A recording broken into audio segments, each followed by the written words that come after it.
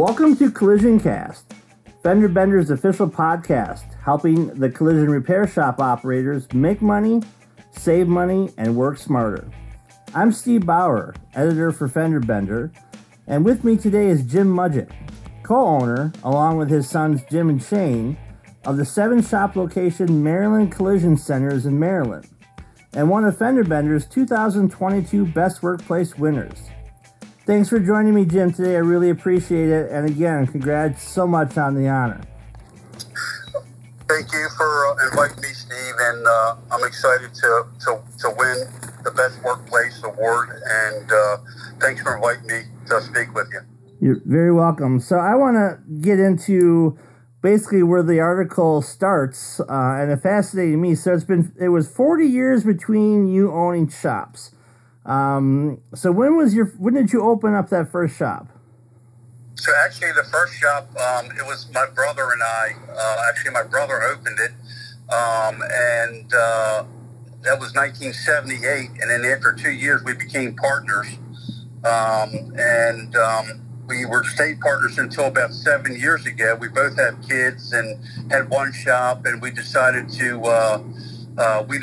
I had 2 kids in the business, and he had 2 in the business, and so we decided that we kind of needed to do our own thing. Okay. So my sons and I started Maryland Collision Center. We actually started with one shop, and in the last 7 years, just grow about one shop per year from there. So when you started your second shop with your sons, and I'm a big believer in this for any company.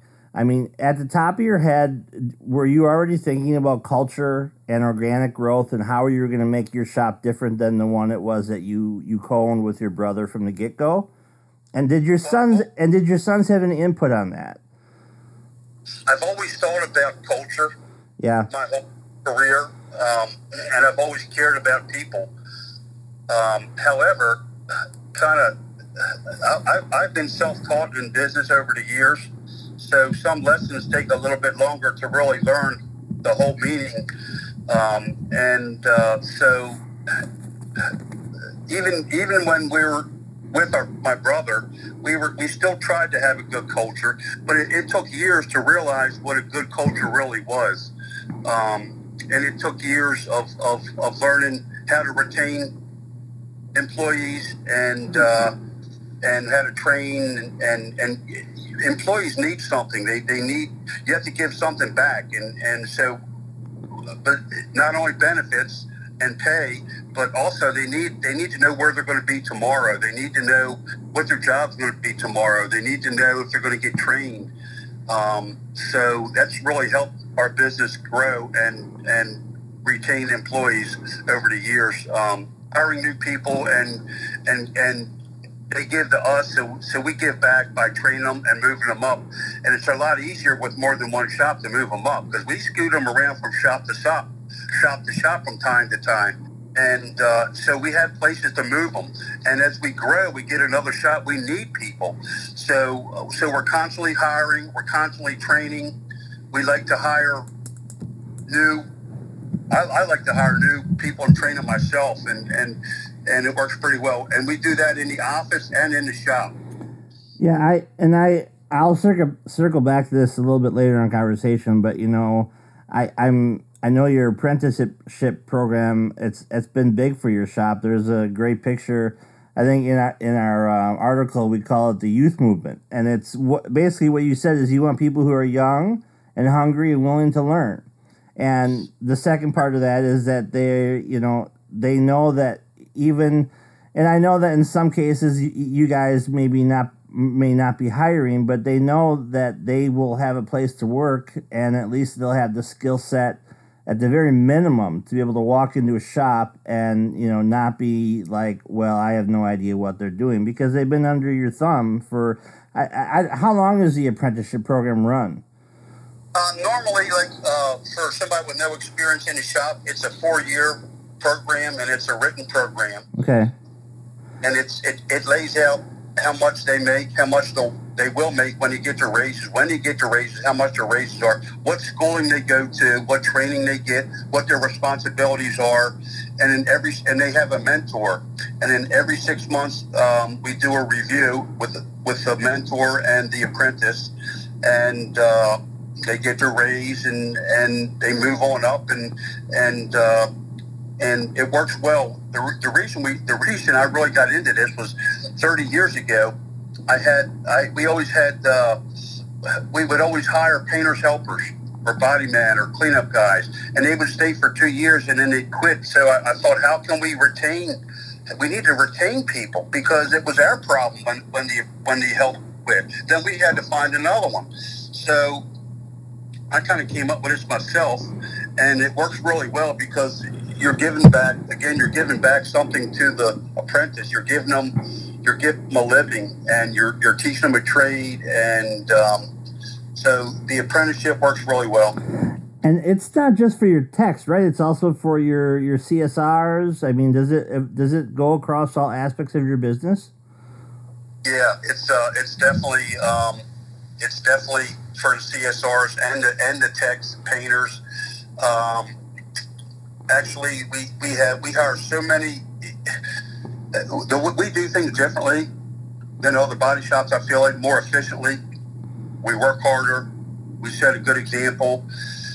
We do a better job. We put more right parts in front of the technicians, and we write the jobs properly and bill properly. And it takes a lot of office help. And we hire. I bet you out of my maybe 40 people that work in the office, we probably trained 35 of them. So we've hired them young or from another trade, and we train them our way to do it. And it seems like when we hire somebody that didn't really come from us, it's kind of hard to teach an old dog new tricks. We like hiring youth. Youth is also important. It's full of energy. It's full of the new technology. They're excited and do well, and they like to advance. So we like to hire young people. Yeah, and I was just going to springboard off that. I mean, so you got this youth movement in there, and I think it must be really nice for them to know that you know them by a first name basis for the most part, because you've been training them all this time, and that automatically has to give them a feeling of belonging, or a sense of they chose me because they saw something in me. And I bet you probably see the end result as being a positive one 9 times out of 10, right? Well, we do. We retain our help, but that's because we set up a schedule for what they're going to do and when they're going to advance, and they don't always make the grade, but most of the time they do. And as we grow, again, it's easy to find a place to grow them with the business. So you might work here for a year or two in the office, and then we need a CSR at one of our new shops. So we might move you around, and then we hire another young person to take your place and start training him. It works really well. Again, youth is really important to have in business, and as long as you have a place for them to go, then they're excited about coming to work with you. That's awesome. Now I know one question I'm going to hear dealers ask me after we run this podcast is going to be, well, that's great for Jim to say, but he's got 7 locations and he probably has a real solid, process in place for doing this. Do you think, Jim, that it can work for smaller shops, or do you think this is something that only works for larger shops, for MSOs, for example? Well, a single body shop can't move people up as much as I can, because I have places to move them to. However, a lot of people are older and getting ready to retire. So you're going to need to replace them anyhow. I've always had, when I had a single shop, we had the apprenticeship program. It definitely works. It works easier. It's easier to make it work and be more successful the more shops you get. But we did it also as a single shop. It's just something that I came up with myself, and we had written apprenticeship programs for half the employees there. Yeah, you can do it for a single shop. Excellent. One of the things that I caught in the article, and there's more, and the article actually kind of teases it, but they don't get into specifics, and that's why we're here for the podcast. An example, and I think this may have been your son who came up with, he worked for somewhere and they let the employees leave an extra hour on Friday but still paid them for the day. Was that your son who learned that, or where did that come from? No, that came from me. And again, I'm self-taught. I had a decent-sized business that I ran when it was a single business, and morale was always an issue. And so we needed to do some things to boost morale. And so that's what we decided to do. It's something I came up with. And at first, everybody says, you can't close an hour on Friday. Why can't you? Why can't you call the customer and say, we close at 4. This is when you got to be here to pick up your car. If you need help, we can help deliver it or whatever you need, but we close at 4 on Fridays. So that's what we do. So we just opened a new shop in downtown Baltimore, and the first day in here, or the first week in here, on the first Friday, we told them we're closing at 4. They were so excited about that, just to spark their weekend. And it's you're giving up an hour. You get a lot more for that hour that you're giving up. I can see that, and let me continue with that. So that's just one of the things that you offer your employees. Now, what in the article it says employee perks? Can you elaborate at all what employee perks are at your shops? Well, I would say we just had a huge Christmas party, and it was like close to 200 people there. But it's kind of nice for all the people to come and talk to everybody from the other shops. A lot of them know each other, and even if they don't, they get to meet each other. Some of the other perks we do is we did a baseball game for the whole company, and we did a +1. We buy a lot of lunches, and I'm just trying to think what else we do. We do free clothing. We give them all a budget every year, and we pay for all their clothing. So along with the benefits, we try to have better benefits.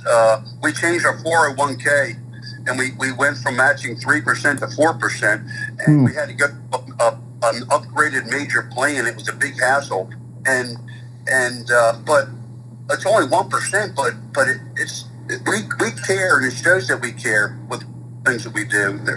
And it costs money, but if you run your business properly and build properly and work hard, and then the employees, they deserve perks. I bet you any money though, once you especially if you're introducing a newbie to the shop and you're telling them those things. Well, Fridays we closing out early. You still get paid for the day.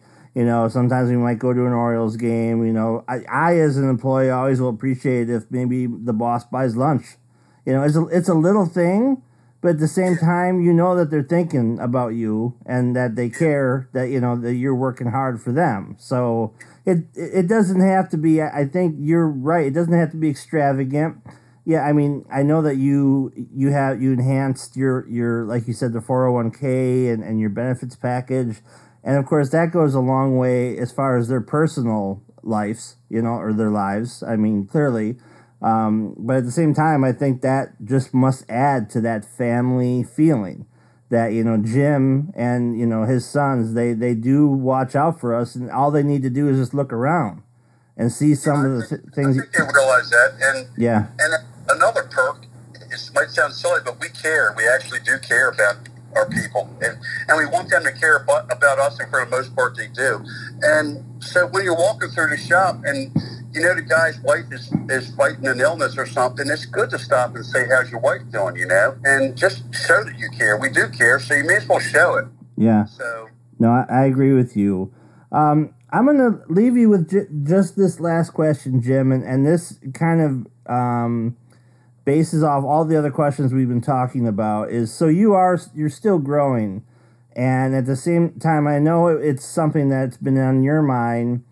as you grow and you continue, you have this great program, and like you said, most of the people from the one shop knows another shop, but there was a quote in there where you cautioned, as we get larger, sometimes people won't know each other. And my question for you is, how do you keep that balance between growing too fast versus losing that culture you worked so hard to build?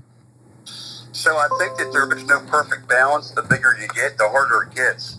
But it is a concern of mine to try to keep that culture. And I think that culture, it helps us it helps us to grow. It helps us to retain employees, and it helps us to hire new people. So a year ago, I knew everybody's name that worked for us. We're over 100 people right now, and we got a couple new ones that I haven't met yet. Right now, I'm working at a new shop, trying to get it going, and I haven't been around to the other shops. But my job was to kind of oversee all the shops. It still is, except for right now, I'm detoured a little bit with this new shop. So once a week, I would make it a point to see everybody in every shop. I would go by everybody, and I would talk to everybody in every shop. So it's, the bigger you get, the harder it is to do that. I don't, everybody should ask me if I'm trying to be a Caliber or a Gerber's, and I'm not. We're totally different than they are. We have different beliefs and different values. And as you get bigger, I don't see how you could, if you get too big, I don't see how you could keep that culture. It's important to me because we're not done growing. It's important to me to continue to keep it. And my boys, I've instilled that in my boys and my managers, and they all understand that too. But as you grow, it does get harder to know their names and their wives' names, but it is important to go around and see them and talk to them and let them know that you're there and that you do care. Okay. Well, I'll let you go on that question, Jim. I just want to say thank you again so much for taking the time to talk with me. And I want to congratulate you again on being named one of FenderBender's 2022 best workplaces. I certainly believe you've earned it, and I wish you nothing but the best, you and all of your employees moving forward, in 2022 and beyond. So again, thank you, Jim. I really do appreciate it. Okay, well, thank you, and we're proud to win the award. We do care a lot, and we strive to care about our people and take care of them. So, all right. Well, thank you again for that, and for all our listeners out there. Again, I'm Steve Bauer, editor for FenderBender, and this has been CollisionCast, and we will see you next week.